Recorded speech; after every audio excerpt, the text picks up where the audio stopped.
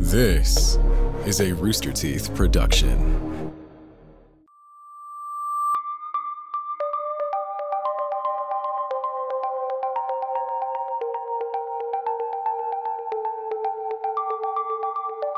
In Austin, Texas, there were a series of brutal murders in the years of 1884 and 1885. The mystery remains unsolved. Today, we look at one of the first serial killers that operated in the United States, known as the Servant Girl Annihilator. This is Red Web.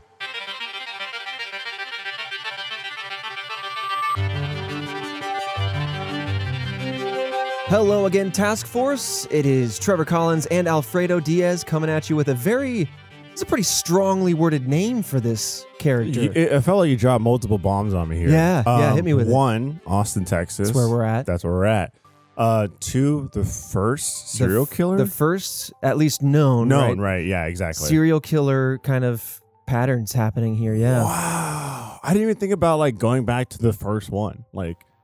Yeah, never right? crossed well, my at least mind. in the U.S. Right, exactly. Where it's everything starts somewhere, somehow. And yeah, sure, it might just be in the U.S., but it's still very intriguing to know. And then the name, Servant Girl Annihilator? Annihilator just seems so extra. Jesus. Yeah. Who came up with this so brutal? Well, we'll talk about this. Let me break this down. We're going to talk about some of the crimes, some of the victims, ending with the general patterns that were noticed. And then we'll move on to the general public reaction, the response to how all that went down. And then, of course, as always with a true crime episode, we're going to the investigations. Yeah. And then the theories that purport to answer who this person was and maybe perhaps what they were after. One of the theories I think is very interesting. And we did a whole episode on one of these characters. Oh. And they're going to crop back up here in the theories. I'll leave you with that little titillating piece of information. All right, I'll tell you whether or not I guessed correctly. It's just what? My mind is racing 50 different ways already just because of everything you dropped on me. Right. But another thing that's coming to mind is, what did this person do to gain that title? Exactly. Right? And we'll dive into it. It's a pretty heavy title. That's a hefty title. Right. And so that's a good place to say, as with most, if not all, true crime episodes, you're going to have yourselves your trigger warnings for brutality here, especially when you focus in on the victims, the pattern of who the victims were. It's in the name, Servant Girls. So just want to give you a fair warning. If this isn't your beat, don't worry about it. We got plenty of other mysteries to cover for you, and most of them aren't true crime if that's not your speed. But let's talk about this case. Near and dear to the heart of Texas, Austin, Texas, the place that we are recording this show in now, the place we live, going back to the late 1800s to the United States' first serial killer. The night of December 30th, 1884, 25-year-old Molly Smith and her boyfriend Walter Spencer were attacked with an axe in their bed as they slept. The next morning, Smith's body was discovered outside her employer's home on what is now known as 6th Street, where she worked as a cook. What? Oh, yeah. This is right in our backyard, baby. 6th Street, Dirty 6, with all the bars. That's the party street. Oh, baby. Oh, God. Never got cleaned up, huh? Yeah. Jesus. You never would have known. What do you mean, Jesus, Christian? Take a walk down to 6 this Thursday afternoon and tell me what you It's very ratchet down there. Oh, man. You're not wrong. There's some ratchet, and then they know how to party. They got everything in between. And and for that reason, I love it. But I witness from afar, personally. Yeah. It is interesting because the first I had heard about this case was, I believe, not an Amy's Ice Cream. That's a pretty local fun joint, but it was like a frozen custard place across from the convention center. I haven't been there in a minute. What's that place, Christian? Who the hell is telling you this at an ice cream shop? So one of friends of mine. Because I believe that this was one of the locations that one of these things went down. I'm like, you're telling me as I'm sucking down on some nice froyo, looking at Where's Waldo pages, that something went dirty down here.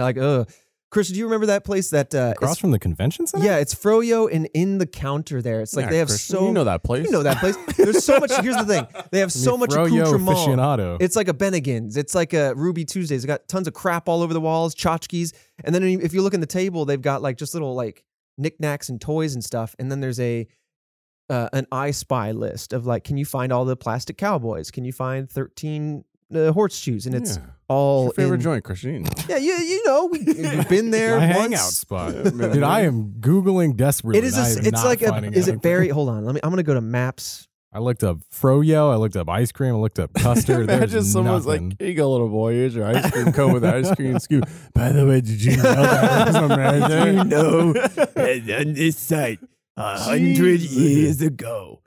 Okay, well maybe I've dreamed it, or maybe they just closed down and they don't exist anymore. I swear it used to be around here. Man, where was? Okay, task force, whatever. We stopped recording for a hot second just so we can look into this. Task force, this is where I have to activate your eyes and ears. People that know Austin.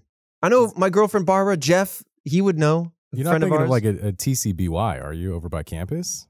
I don't know, man. You go inside. The place is like really small. Dude, you can literally bring look this at the- man inside the place and he just go, I don't know, man. Like, maybe. I think this is it. There's so many things on the walls. There's like no froyo place is just littered with trash all over the walls. This place is. Dude, this man's lost his mind. And all it took was a froyo place. Christian, I don't even know where you're from. But you don't even live in Austin. You guys aren't helping me out. Gaslighting me. It's going to keep Trevor up at night. Hold on. Man's not going to be able I'm to calling sleep. Jeff. Now he's using a lifeline rope. I'm calling Jeff. Jeff, my coworker, he's been in Austin for a long time. Jeff is not going to know. I pray Jeff's to God, gonna know he's like, this. what are you Jeff's not talking gonna know. about? I don't know. It's big. He forwarded me to voicemail. I'm going to have to tweet this the moment it all comes to light. You guys are going to feel like such goobers. How am I going to feel like a good, wow, it existed. Okay. Like, look. And I'm like, yeah, and there it is. Yep, you proved us wrong. Listen, all I know is I stood on the footprint of a crime and I ate ice cream all over that place. That's all that matters. That was the only point. Then we got distracted on closed businesses. About a froyo place. This place didn't survive quarantine. All right. So as a reminder, we got Molly Smith and Walter Spencer and, met an unfortunate end on December 30th, 1884. The next morning, her body was found on 6th Street where she used to work as a cook. Spencer survived the attack and a bloody axe was left behind. So Walter Spencer being the boyfriend. In March, servant women started reporting intruders entering their rooms at night, or at least attempting to enter their rooms at night. Sometimes they were attacked, but many times they survived their injuries. 5 months later, on May 7th, 1885, yet another young African-American cook and a mother of 3, Eliza Shelley, was found dead in the same room with her children. Jesus. Brutal. So these two crimes were connected by the targeted victims and the killer's weapon of choice, an axe. And at first, they were known as the Austin Axe Murders. Only a little after 2 weeks later, though, on May 23rd, Irene Cross was found murdered in her bed on East Linden Street. She was yet another young servant. So now we have 3 people murdered with a similar weapon in similar fashion, and then in between the first and second that are connected, you have a series of women in the same service industry experiencing potential break-ins, attempted break-ins, some accruing injury throughout that time period. So certainly an unsettling time to be in Austin, to say the least. I mean, like, just imagine there was a serial killer.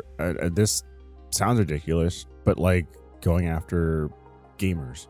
Yeah, man. I mean, any pattern that Just- develops like that, Right. you know, And like if you is just if spooky. you just fit into that pattern, it's Right. just like, oh my goodness, right? Like it's just terrifying. yeah. I mean, on one hand, if a pattern like that emerged, I don't know if I would feel, I don't know. Like, I don't know if it makes it better or worse in a morbid way, because imagine if it was completely random. When we talked right. about the Zodiac Killer, it was a Yeah. very similar thing. Yeah. It was random at that sense. At that point, are you more, you mean, right? Do you take Ooh. solitude in the fact that like now you can be more aware and on right. guard, or does that throw you just for a loop and Yeah. just terrified the whole Feels time? like a rock in a hard place kind of Oof. situation. But yeah, I couldn't imagine like the way that they're feeling, and I'm very curious to see if there's any evidence or what the testimonials are like for the people Right. that survived. Exactly. I mean, encounter. it's interesting that you mentioned that, because in the same year, we're still going through some of the cases here. In Mhm. August, you have Clara Dick, who was attacked and luckily survived.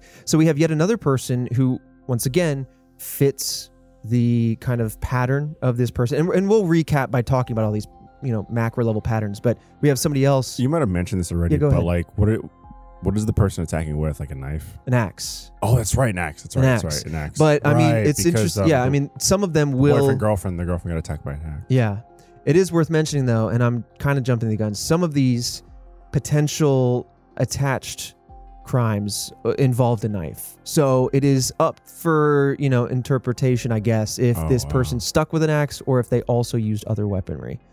At the end of the month, though, on August 30th, an 11-year-old girl, Mary Ramey, and her mother, Rebecca, were attacked in their room. Jesus. Mary, unfortunately, did not survive and was found outside. Rebecca Ramey also worked as a servant where her and her daughter lived on Cedar Street. On September 28th, an African-American couple, Gracie Vance and Orange Washington, were murdered in their home behind Gracie's employer's home on Guadalupe Street.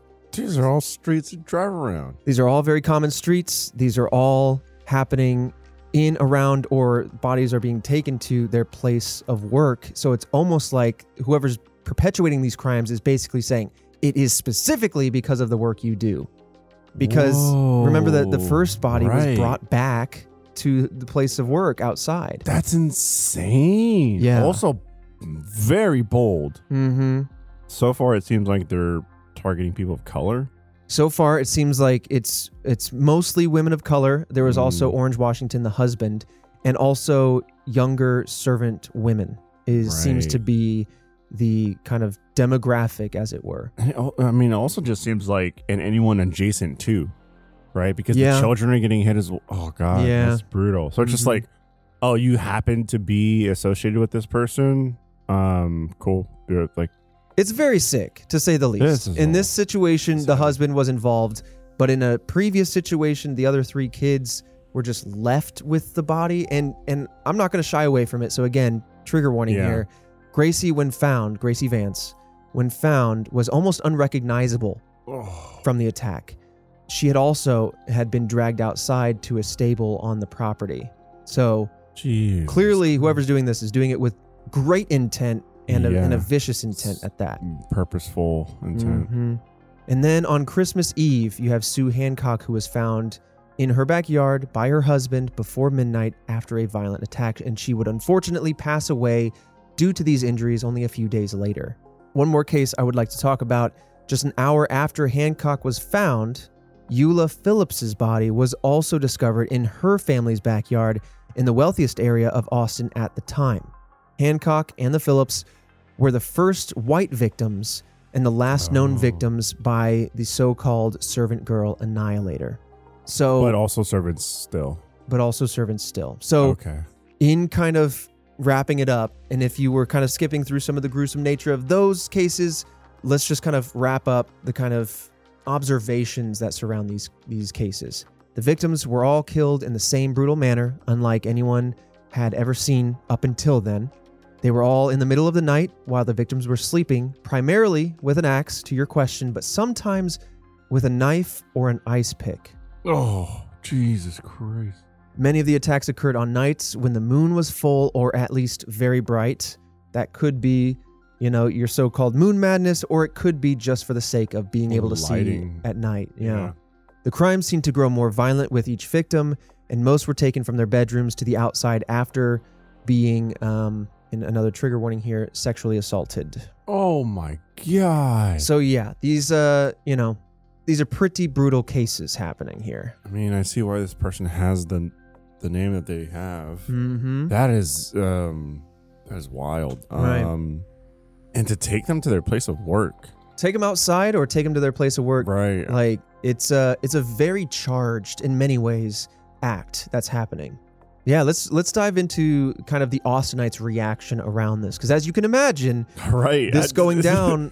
I mean, from one year to the next, it started December 30th, 1884, and swung all the way up to Christmas Eve and Christmas time, 1885, and then that seems to be the last case. So there's a lot of intention here, is what I'm seeing. With how brutal everything was, and then you said Austinites, and I'm like, oh yeah, I forgot. This still happened in Austin. Mm-hmm. Could you imagine like being either the police or the sheriff or whatever, and you're trained, you know what I mean, and you have experiences, you take in other people's experiences, you read about other experiences, and then to see a murder and then another one done the same way, then another, like, that's gotta set you back, right? To be that first, I mean, now you join the police force and you go, okay, there are serial killers, but back then, right, I guess the mindset was like, oh, maybe there was one murder out of passion, or one murder because this person was angry at that person, right, etc. And like, people had some sort of like beef with each other. Someone would die, and then that would end that kind of like line. But then you see this when you go, oh, there's someone out there that's going to continuously do this, and I don't know how many times. Right. The pressure's on. When, where, why. Right. Can you stop it? Can you figure it out before it happens again? All of that. That first person trying to take that on and like experience that for the first time must be insane. Yeah, man. Hats off. I mean, to the authorities at the time, especially considering, to your point, I mean, this hadn't been seen, right? Especially in the Americas, but locally. Like, so you're just thinking of local Austin authorities just doing their thing. There's normally a pattern to everything that they have come to know. Yep. And then they're facing this. Right. Unprecedented. Yeah. Spooky times. So many Austinites around that time, given the fact that it happened at night, started dubbing the killer the Midnight Assassin because of how easily they slipped in and out of homes without being seen or heard. Citizens couldn't believe one person could do this, and they suspected that it must be an organized gang that was involved, or that there was some other intent behind this. Because again, remember, you said it well, that this is unprecedented. Right. So they're looking for solutions. That this must be an organization. Of course it has to be. Organization. What one person could do this or would want to? Or my mind would go like, how do they know each other? Are they a part of something? Right. Like, right? Where it's like, maybe it's loose ends being tied up by an organization. True. But to be like, there's just one person, they've got like an MO and they're just following through on it. And it's just, this like, oh, okay, there's one sick bastard out there. Like, right. Ooh. Man, I'm just having like waves of empathy right now, because that's just like rough. But, and as we kind of covered, most of the victims, in fact, the central entity, I mean, obviously there were surrounding victims, right? The husbands and kids and whatnot. But really, at the end of the day, most of the victims were young African-American domestic servants, and women at that. So they were also called the servant girl murders because of that nature. And the killer was the servant girl annihilator because of that, and because of the brutality shown in these crimes. And this was a term coined by the author O. Henry in May of 1885. So the murders sparked fear in the growing Austin, known then as the Athens of the South. And as a result of the crimes, neighborhood patrols began and the police force increased by 50 people. Wow. Doesn't sound like a lot. No, but I mean, back then, but it goes to show just how, how smaller scale life was back then. Exactly. 50 people. Now you might have a whole department that's 50 people. Yeah, exactly. You'd have hundreds flooding the streets if there's something like that. Mm-hmm. It's like, we got 50. Beefed it up a little bit. Now, another reaction that makes a lot of sense is that saloons started to close at midnight. There was a curfew at the same time saying, get home. For me, sunset would be curfew. If I can't see around a corner, if I can't see, I'm out. Gone. You know what I mean? I'm just going to stay inside. Or does that matter? Weapons I don't know. They're breaking into bedrooms, man. Yeah. I mean, have a weapon at that point. So people coming to Austin from out of town were stopped by the police and sent away depending on their reasons for visiting. That was another thing that started happening, which is very safe to say. You want to kind of filter the people coming in and out, so you keep an idea of, are you involved with this? Is it someone outside the town? Is it someone inside the town? Some suggested lighting up the entire city, and in 1894, the famous Moon Towers were installed partially in response to the murders. So the Moon Towers, you have definitely seen, but let me give you a little bit of Austin history. So the Moon Towers are these big, they almost look like antennas, and they've been built around. So there's one kind of in the one I know is in the MLK neighborhood area. Mm-hmm. I've driven by that so many times, and it looks like this little antenna scaffolding, like a radio tower, but not as tall. And then at the top now, I believe there might be powered lights, but originally it was supposed to be a light to capture and rediffuse moonlight back out onto the street. Oh, that's crazy. Or maybe I'm misremembering. I think it was basically to be a false moon. So as I mentioned, it's got a scaffolding to it. We can post a photo on our Twitter page at RedWebPod, but here's kind of like a look up it just for you, Fredo. It Yeah. looks like the scaffolding of a radio tower. It's Yeah, not it as does. tall. And then at the top, the reason why they call them moonlight towers is because they put a bunch of like high-powered Right. lamps, and these are supposed to light up a full big area. And so it's kind of like a false moon, hence the name Moon Tower. There's still a few around to this day. I don't know if they're being lit up. I don't remember.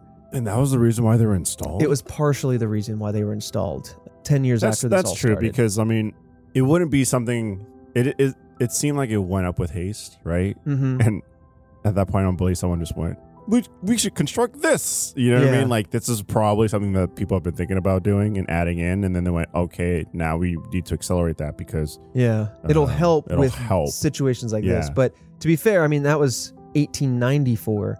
So 9 to 10 years after this all kicked off, 8 to 9 years after it kind of subsided a little bit. But yeah, I mean, they're still kicking it.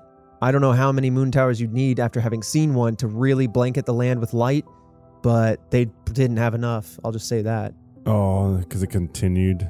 No, it wasn't that it continued. It's just I don't think that they will definitely light up a big area, but just like Right, but like, spots. how big is that? Right, you know what Yeah, I mean. And not on top that of big. that, like trees blocking what- it. right, Street lights exactly. do more for light than exactly. these I was things, about to yeah. be like, also, how do you get around the trees? Yeah. Like, But anyway, I mean, that is in part one of the solutions, although it probably had other motives for those going up. But I would assume.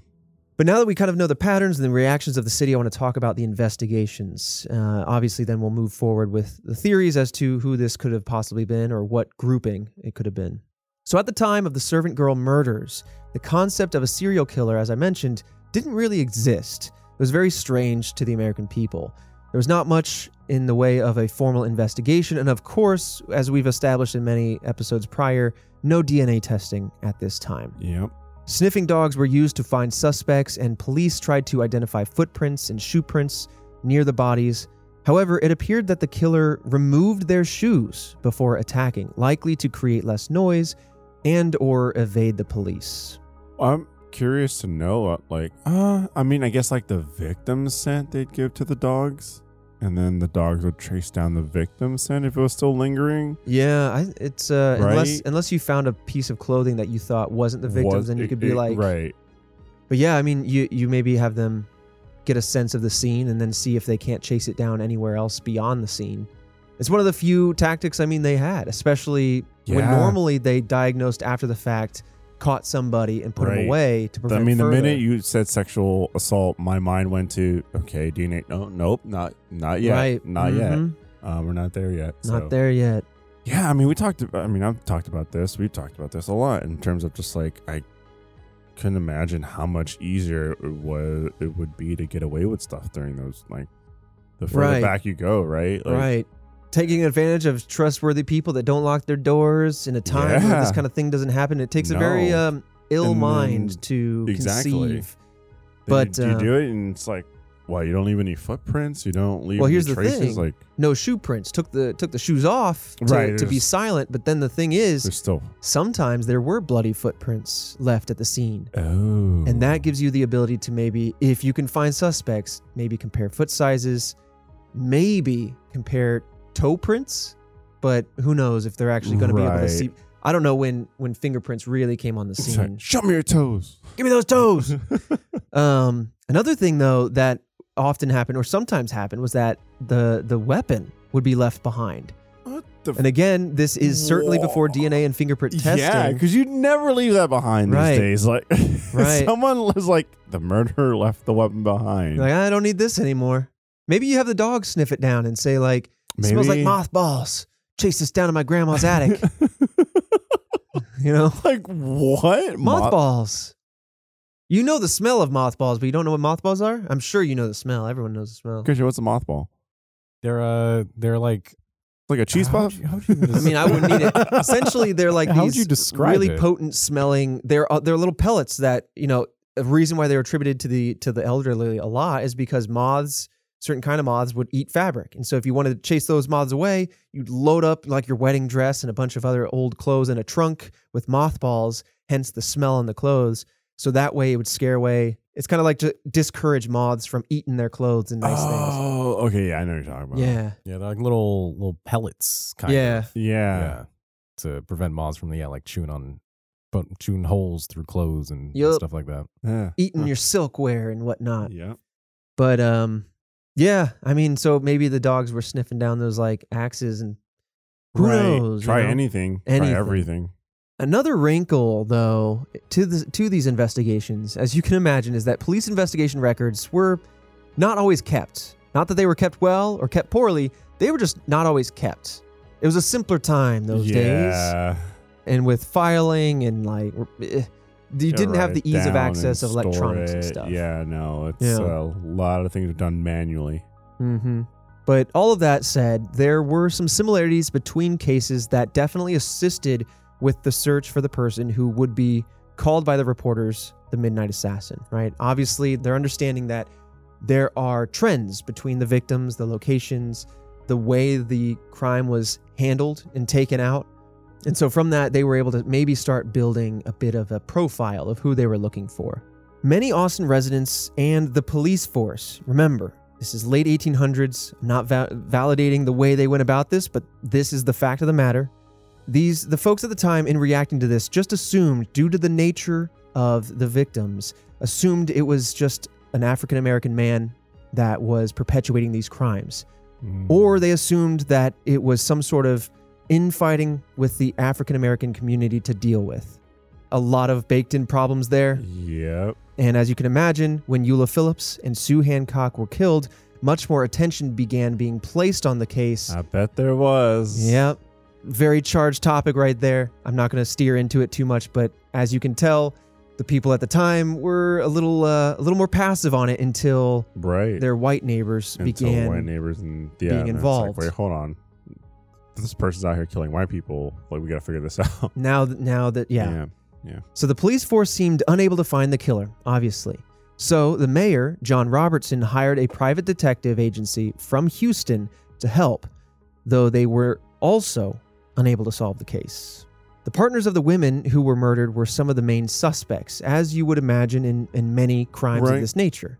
So you have Walter Spencer, the partner of the first victim, Molly Smith, who was arrested in December of 1885 after 2 days, was then finally acquitted. Eula Phillips' husband was also convicted as a, quote, copycat killer because of Eula's alleged infidelity. So that would have been his motive, apparently. Right. Though he had some injuries from the attack as well, and people had a hard time kind of getting by the fact that if he was attacking somebody, would he injure himself to feign, innocence, or was he also attacked? This wasn't out during that time, but you pull a Scream 1 situation there. It's true. You got two people as one person. Yeah. So despite having those injuries, though, from the attack as well, despite kind of them being allegedly on fidelity and allegedly a copycat killer, he was in fact imprisoned for 6 months before being released. It seems like in that day, you just arrested the person that you were most suspicious of. Yeah. I mean, what do you do when people are being killed? I mean, I suppose you jump on it, but... Jump on it. I mean, look, messy, but... you take color out of the picture, right? It's not... If you're in a panic to try and figure this out, and you're just like, these are suspects, do you lock them up? Maybe you go, okay, that's a way to test to see... If they stop. They stopped or anything. Granted, I'd do a house arrest or something like that. Yeah, maybe. Something way lighter. Right, because you don't want to violate rights. And exactly. But then also, if it's an organization, does it still continue? Yeah. Does that get that person back out? But I mean, these are unprecedented times, so you kind of just try and figure it out as you go along. Yeah. And kind of continuing with this trend was Sue Hancock's husband, who was also arrested. The only difference here is after the attack, he didn't have any injuries, unlike Phillips did. But there was a letter written by Sue, and I have another trigger warning here, that spoke of her husband as abusive. But her daughter, or their daughter, I should say, argued that he was not the killer, and he was subsequently acquitted and released. So definitely gets a little muddy. Definitely, some other problems surfacing. It's hard to tell if any of them were or were not guilty. That's a whole nother investigation in itself. Absolutely. Though. Yeah, I mean, you're specifically trying to lock someone up for these murders. Oh yeah, I mean they were as they should be desperate to find the perpetrator of these crimes. Yeah. And in the end, about 400 men were arrested during 1885. Yeah. In relation to these murders. 400? Yeah. Okay, they were just locking up anybody. That's like a person a day. Holy plus some. hell, dude. And it didn't stop. Not until the final one or two crimes there in December of 1885. And that's a question of, did it stop because someone was arrested? Answer, no, because no one, by the end of all of this, even to this day, no one has ever been definitively connected to these crimes. Oh, man. You gotta think that, like, that's a button you don't want to press, which is locking up a ton of people. But you'd like to think that if you do press that button, it gets you somewhere. You know what I mean? You'd hope, right? If you're going to go to that length, you'd Yeah. hope that, it's a, what is it? It's like a glass the planet thing. It's like a salt Right. the earth. It's like just a blanket move to try to stop something even more heinous Right. from happening. It's a big, hugely messed up move, but you go, okay, lesser of two evils. Mm-hmm. Hello, the task force. How you guys doing? Just wanted to speak a little bit more to the cryptid pin set and the hoodie that I mentioned earlier in the episode. They are planned for February 15th. The hoodie may get delayed just due to shipment challenges that are out of our control. We just can't control the whole world, and if we could, we would, and we would make you bring us all the Cheetos and double stuffed Oreos. Thank you very much. But yeah, keep an eye out. We'll let you know on Twitter if that does get delayed. Otherwise, they're going to be there at store.roosterteeth.com, just like we promised. And then you can represent the task force in all those different ways that you do. Also, something that might be new to a lot of you in the task force is RTX. That's a convention that the company that we work for, Rooster Teeth, holds every year. And this year, with all the safety and health precautions possible, we are finally able to do it live in person again. That will be happening July 1st through 3rd in this year of 2022.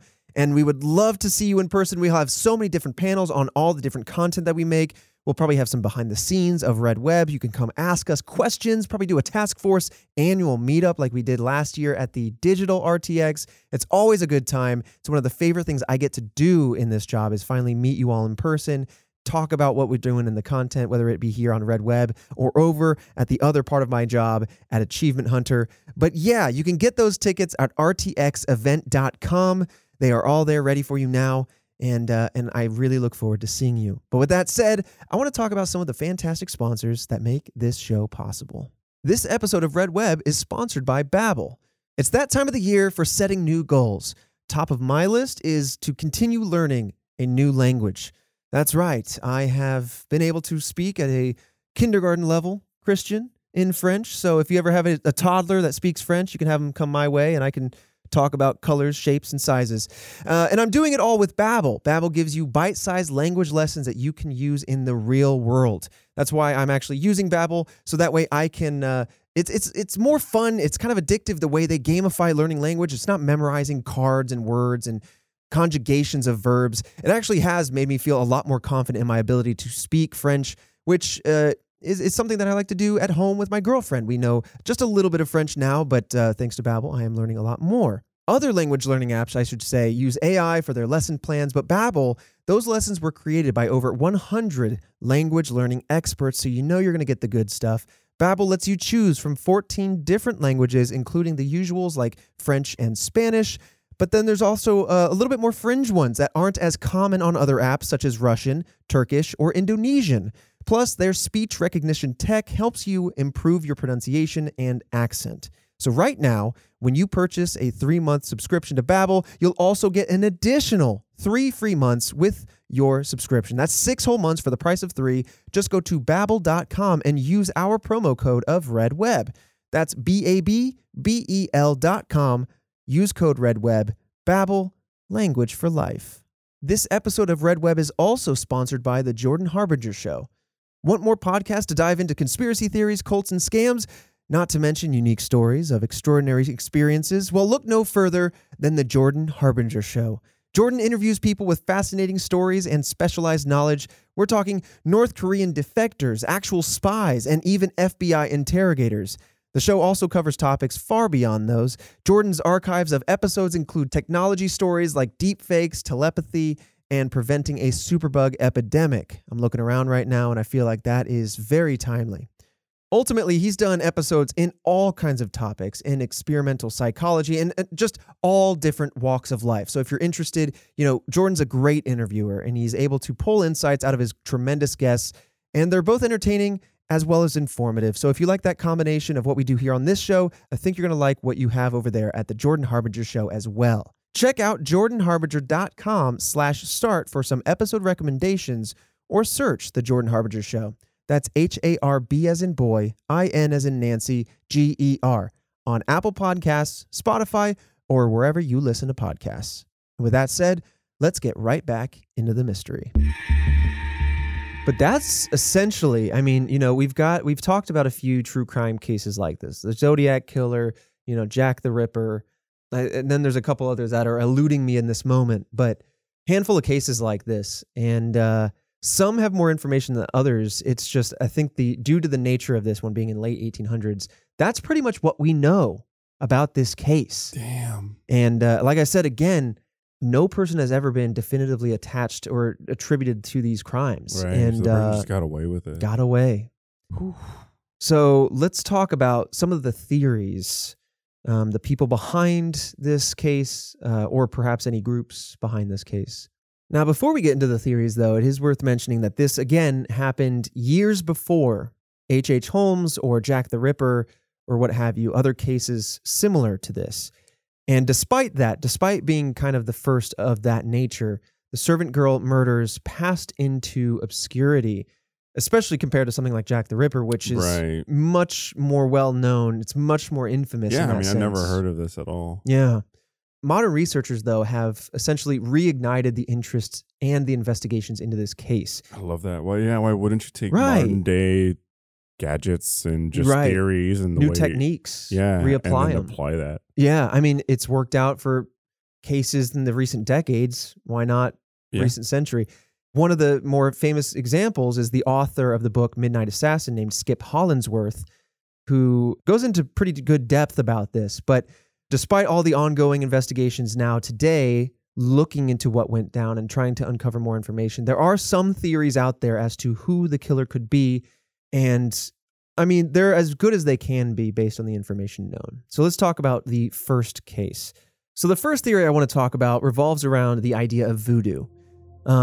This theory essentially addresses it in the organized group setting rather than saying it was an individual. Right. It's kind of a loose finger point at the idea of voodoo. Now, I've seen voodoo in pop culture a lot. I know of like a criminally small amount about voodoo, so I want to kind of read a little bit from Wikipedia about what it says, a conglomerate of information around it, because I want to give some credence to what's going on here. So voodoo is a religion that originated in West Africa and has many subsets that have spread throughout the world, including the United States, most famously in Louisiana. It is regarded as a diasporic religion, a religion of peoples that have been displaced.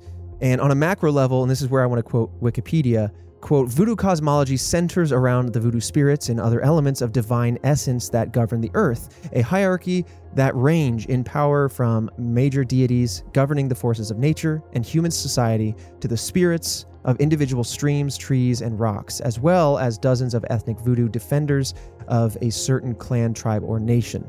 Essentially, patterns of worship follow various dialects, spirits, practices, songs, and rituals. Specifically, regarding the Louisiana branch of voodoo, if you will, there are 4 phases to a voodoo ritual, all identifiable by the song being sung. You have the preparation, the invocation, the possession, and the farewell. And so with that very quick, up to speed kind of information dump, I want to get back kind of to where the theory is coming from. So a lot of the older African-American residents of Austin at the time theorized that the killer was involved with voodoo. And the reason why they kind of think is because they perpetuated these crimes consistently without being caught. And they even theorized that because of their powers within voodoo, that they were able to become invisible, to escape being caught, and to be able to silently break into places. Yeah. I think it's interesting the fact that, this is a time where there was a lot of racism. Sure. A lot of lack of understanding Exactly. of one another. Yeah. And to think that there are also people of color that are like, well, maybe it's not, this person going on this racist spree. Maybe it's, another person of color using voodoo in order to, kind of like complete whatever they want. Right. Whatever motives they whatever had motives they behind these have, crimes. yeah. Yeah. Another reason why the African American community in the area started thinking that too is it was something they were more familiar with, of course, but also the fact that this person or persons were able to enter residences at night without being noticed, especially when some of these residences had dogs that were kept outside. Oh. Not necessarily as watchdogs, but certainly would act like one. Right. If somebody unfamiliar at the middle of the night woke them up, busting into a place. The fact that these dogs and the people, the residences, didn't notice them Weren't slip alerted. by is another reason why they thought that voodoo tactics were being used to almost stifle their footsteps, not only to be silent, but become invisible, to basically lower their profile in a certain way. And the reason why I wanted to give some background on voodoo is because, there's it's used a lot as a plot device in pop culture. And so I wanted to give it its due, credence on some background, and that this theory isn't just coming out of misunderstanding and just coming out of the woodwork. There is some, mysticism to it. It is a religion of magical and mystical practices, right? But within those realms, and for those who believe in its power, that's where this theory kind of comes from. It's very interesting, especially given that it is in the South and in the late 1800s. But it's just, I think it's another natural attempt to solve something that is so dark, so sinister, and so, why would anyone do this? This is literally the first crime of its style. So people are just kind of like, what is happening? How do we, Right. How do we put this into a category? Right. And when it feels like the category doesn't exist yet. Right. So that's the theory number one. I don't think these next two theories actually preclude it from being a part of it, but they aren't mentioned. So let's move on to theory number two. The second theory now that I want to talk about is the one I was kind of teasing at the beginning. So before I get into it, there was a very similar case to this that we've discussed in a previous episode, and I've mentioned two of them now, but what was your guess at the top of this episode that this person could have been? Jack the Ripper. Yeah. Well, that's where we're headed. Oh, is it? Theory two is that this was actually Jack the Ripper, or at least the same person, the same unknown person. This was like their true beginning. It's interesting because, Jack the Ripper, a lot of those cases, if I'm not mistaken, if I remember correctly, was in London, right? In England. Yes. And so this would have had to revolve around somebody who could make it back and forth. Because then there's other theories, just jumping back to Jack the Ripper, that they did what they did there and the murders stopped in England because then they came to the New World and continued them here or lived out their life with here. So this kind of throws a little wrench in that idea, but, some people still theorize that the Servant Girl Annihilator and Jack the Ripper are one and the same. Both Didn't go after females. Yeah, and it's true. Both violently attacked lower class women in the middle of the night. And the Christmas Eve victims seem similar to the night when Jack the Ripper attacked two women within 45 minutes in different areas while evading any witnesses. It's the same kind of way of handling it, I guess. Right, the technique. Yeah. In a sense. It's like, boom, something happened, slip through the city unseen quietly to somebody else, boom, another crime happens. What is the year difference between the two? It's a very good question because the Jack the Ripper murders happened in Whitechapel, a district of London, in wait for it, 88. Oh. 3 years after these ones went down, giving you ample time to, if you were to do something like this, set up, get situated.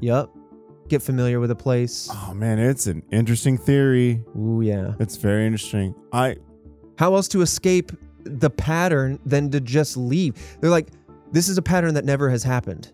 Right. I'm going to establish this pattern, and then I'm going to leave. Yeah, and then I'm gone. And then I'm going to do it again because I'm a sick, ill person, Jack the Ripper. Oh, man, that is so interesting. And then they escape back to maybe the Americas as a to familiar land. And so then suddenly you have all these, like, your past is just cut off. Every time you transfer countries, like in these days, your paper trail is just burned. Man, that is You can make up your own history. Whew. I'm Harold It's Boyson. It's not a crazy theory. It is not. It is not. So, I mean, especially with some of the similar occurrences and the trends in the victims and all of that.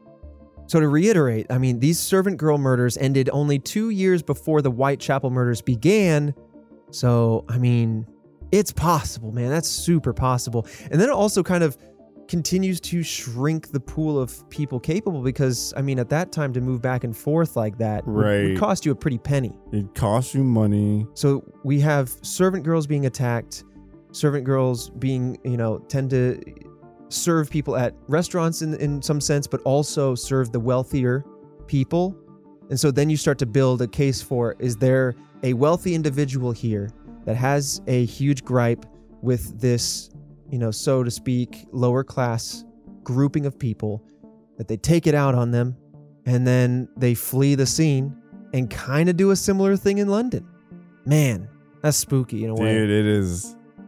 I mean, back then, man, I'm just saying, hypothetically speaking, if that was the case, it's just how crazy and how easy it was back then to just do something as over the top like that and then just get away with it, go somewhere else, do it again. Like, yeah, nutty. It's wild. I like that theory a lot. Yeah. Well, there's a sub-theory within this. Two sub-theories, in fact. Okay. One is about a man by the name of Maurice. He was one of the suspects of those many 400, and he was a Malaysian cook at the time, only known as Maurice. He worked at the Pearl House, a place which almost all of the victims lived nearby. So essentially, this is establishing a familiar ground. If he's kind of... That's something for the police to do. They want to figure out, is there a commonality between all these places? And a lot of times you go with what's familiar because especially if you're doing something as extreme as this, you want some sort of comfort and the area. Sense of the beats, the repetitions and the motions of the places and the people. But he's also working in this industry, and he's also in striking distance from a lot of these, locations where the crimes happened. And soon after the murders, guess what? What? Maurice moved to London. Oh. And then in November of 18... Damn. Yeah. Uh-huh. Look, it most likely is not, but it's just... Poor Maurice getting thrown under the bus. A spicy theory. It is very. And so in November of 1888, the Austin American-Statesman reported on Jack the Ripper and compared it to the servant girl murders. And they theorized that Maurice moved to London to evade detection and to continue his alleged crimes. So even in that moment, when the Jack the Ripper crimes were still happening, the servant girl crimes were fresh on the mind, people at that time were already theorizing this very thing. Yeah, during those times. Yeah.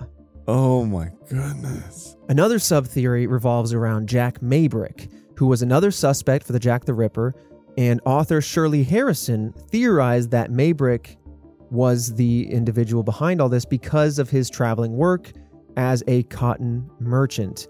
Not much else to be said about this individual other than the potential, right? Right. Locations and times. Their job allows them to actually travel. But man, their alibi.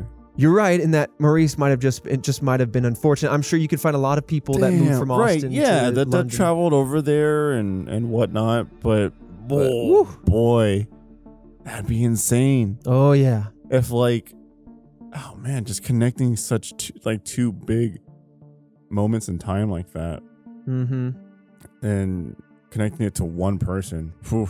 I mean, it's only natural when this is essentially the first and second crime spree of its caliber, of its type. Exactly. You're just going, it's got to be the same person. You hope it's the same person because clearly it's factually happening. And you hope that it's not a new epidemic. More people, right. Don't be given those ideas. But, I mean, we've lived a few more decades than them, and we've seen that, yes, more people are willing to do it now. So, I don't know. Let's move on to the third theory, revolving around Nathan Elgin. This theory stems from a PBS show, History Detectives and James Galloway of UT Austin. They actually introduced Nathan Elgin as a suspect. So Elgin was born and raised in Austin and might have known the city very well and possibly knew where to evade detection. He was 19 years old at the time of the murders, and in early 1886, Elgin dragged a woman out of a bar and was subsequently shot by police, and he died the very next day, 1886. Remember, these crimes ended at the end of the year 1885, and it is possible that his death is why these murders ended. That maybe he was caught in broad daylight doing something similar to his Yeah. crimes, and that the police, for lack of, I don't know, just given the situation, decided to take him out, and then the crimes ended. Oh man, yeah. I mean, I feel like there's so many people you could look at during that time where it's like, Oh, oh, they no. passed away, maybe it stopped, or Yeah, they moved, so maybe it was them. yeah. I mean, so far that's coincidental, but this next piece of information is just, I mean, it's definitely coincidental, but man, if it ain't some sort of smoking gun of some, it just, Oh, it whiffs, man. It's got a I whiff. mean, you're using the So, terminology of smoking gun. That's a Yeah. big one. I mean, On you this tell show. me. You tell me. I don't want to vilify somebody on coincidence, but Yeah. now this man's died now. They can take a look of him top to bottom. They notice that this guy's got 4 toes on one foot. Well, wouldn't you know it, but the footprints that they found at some of the crime scenes had a very similar 4-toe pattern, meaning that either this guy's missing the same toe, or he's done himself in by taking off his shoes to be silent, left some bloody footprints, and that missing toe is the same missing toe, you know?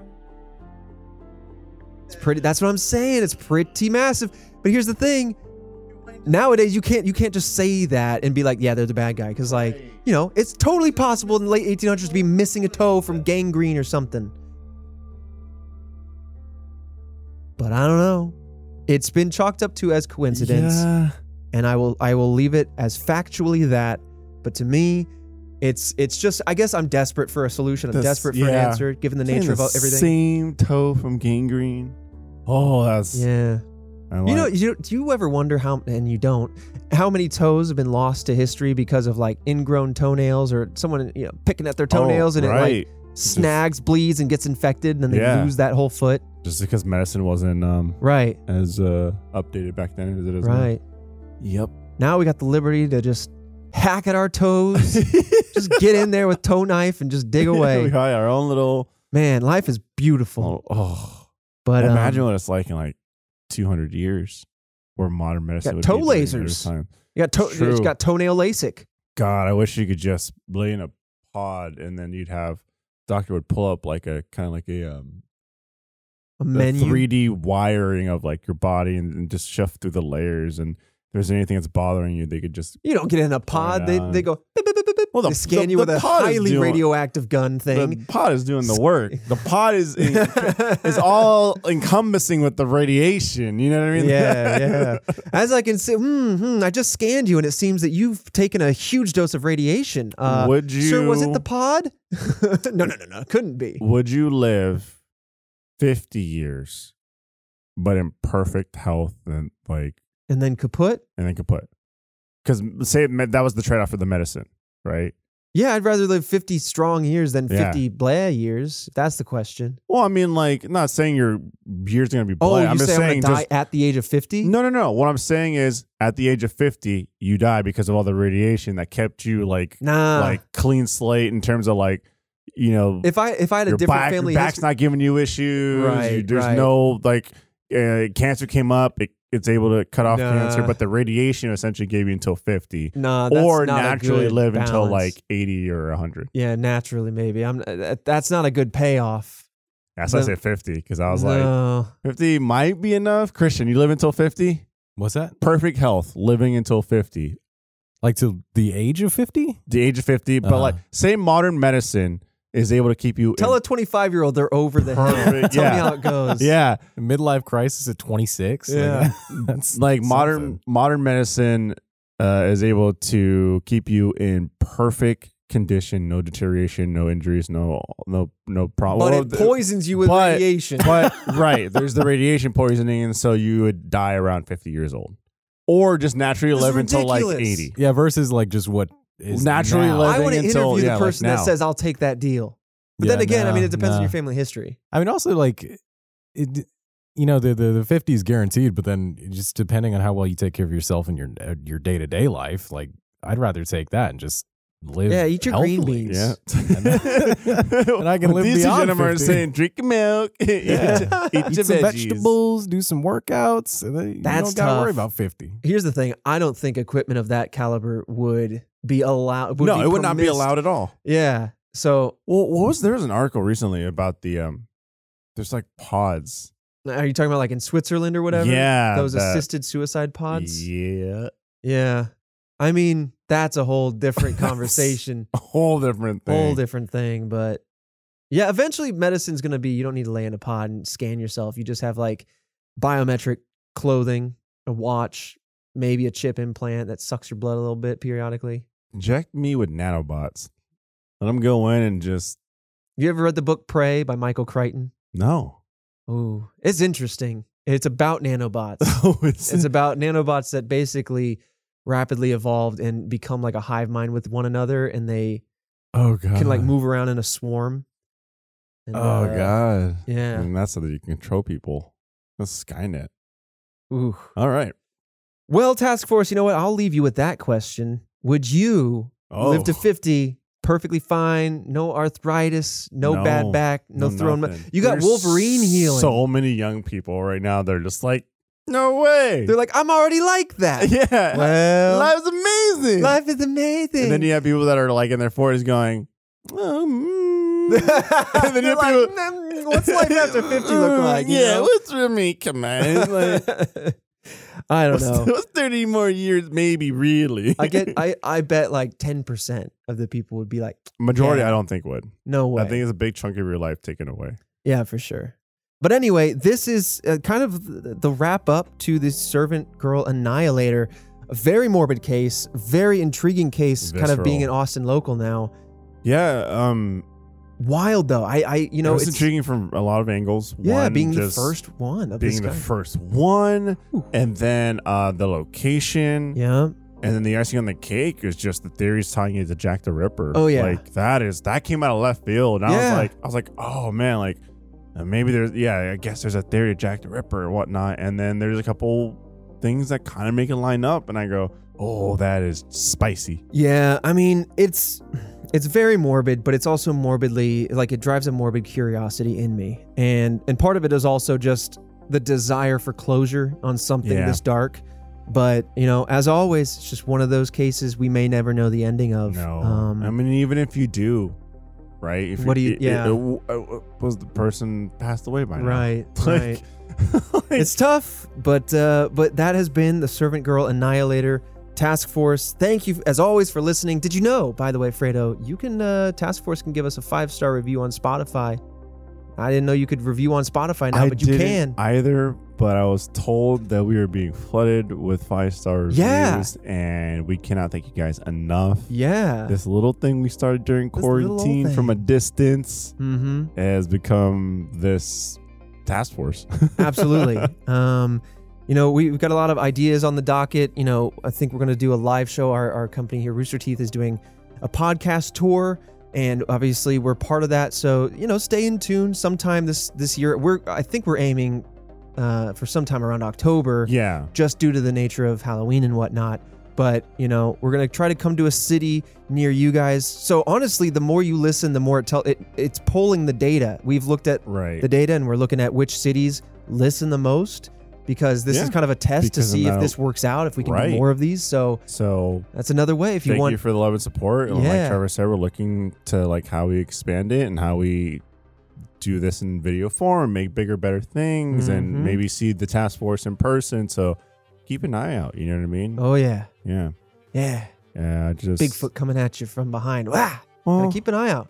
Stay see, nimble, Task Force. that would be unfortunate. But in my mind, I'm thinking like we're gonna have to go somewhere spooky again at some Oh, point, yeah. aren't we? Oh, Aren't yeah. we? Aren't we? We're gonna dive It's just into kind it. of naturally where this show takes us, doesn't it? Yeah. All right. Well, Task Force, Fredo, see you back here on Monday.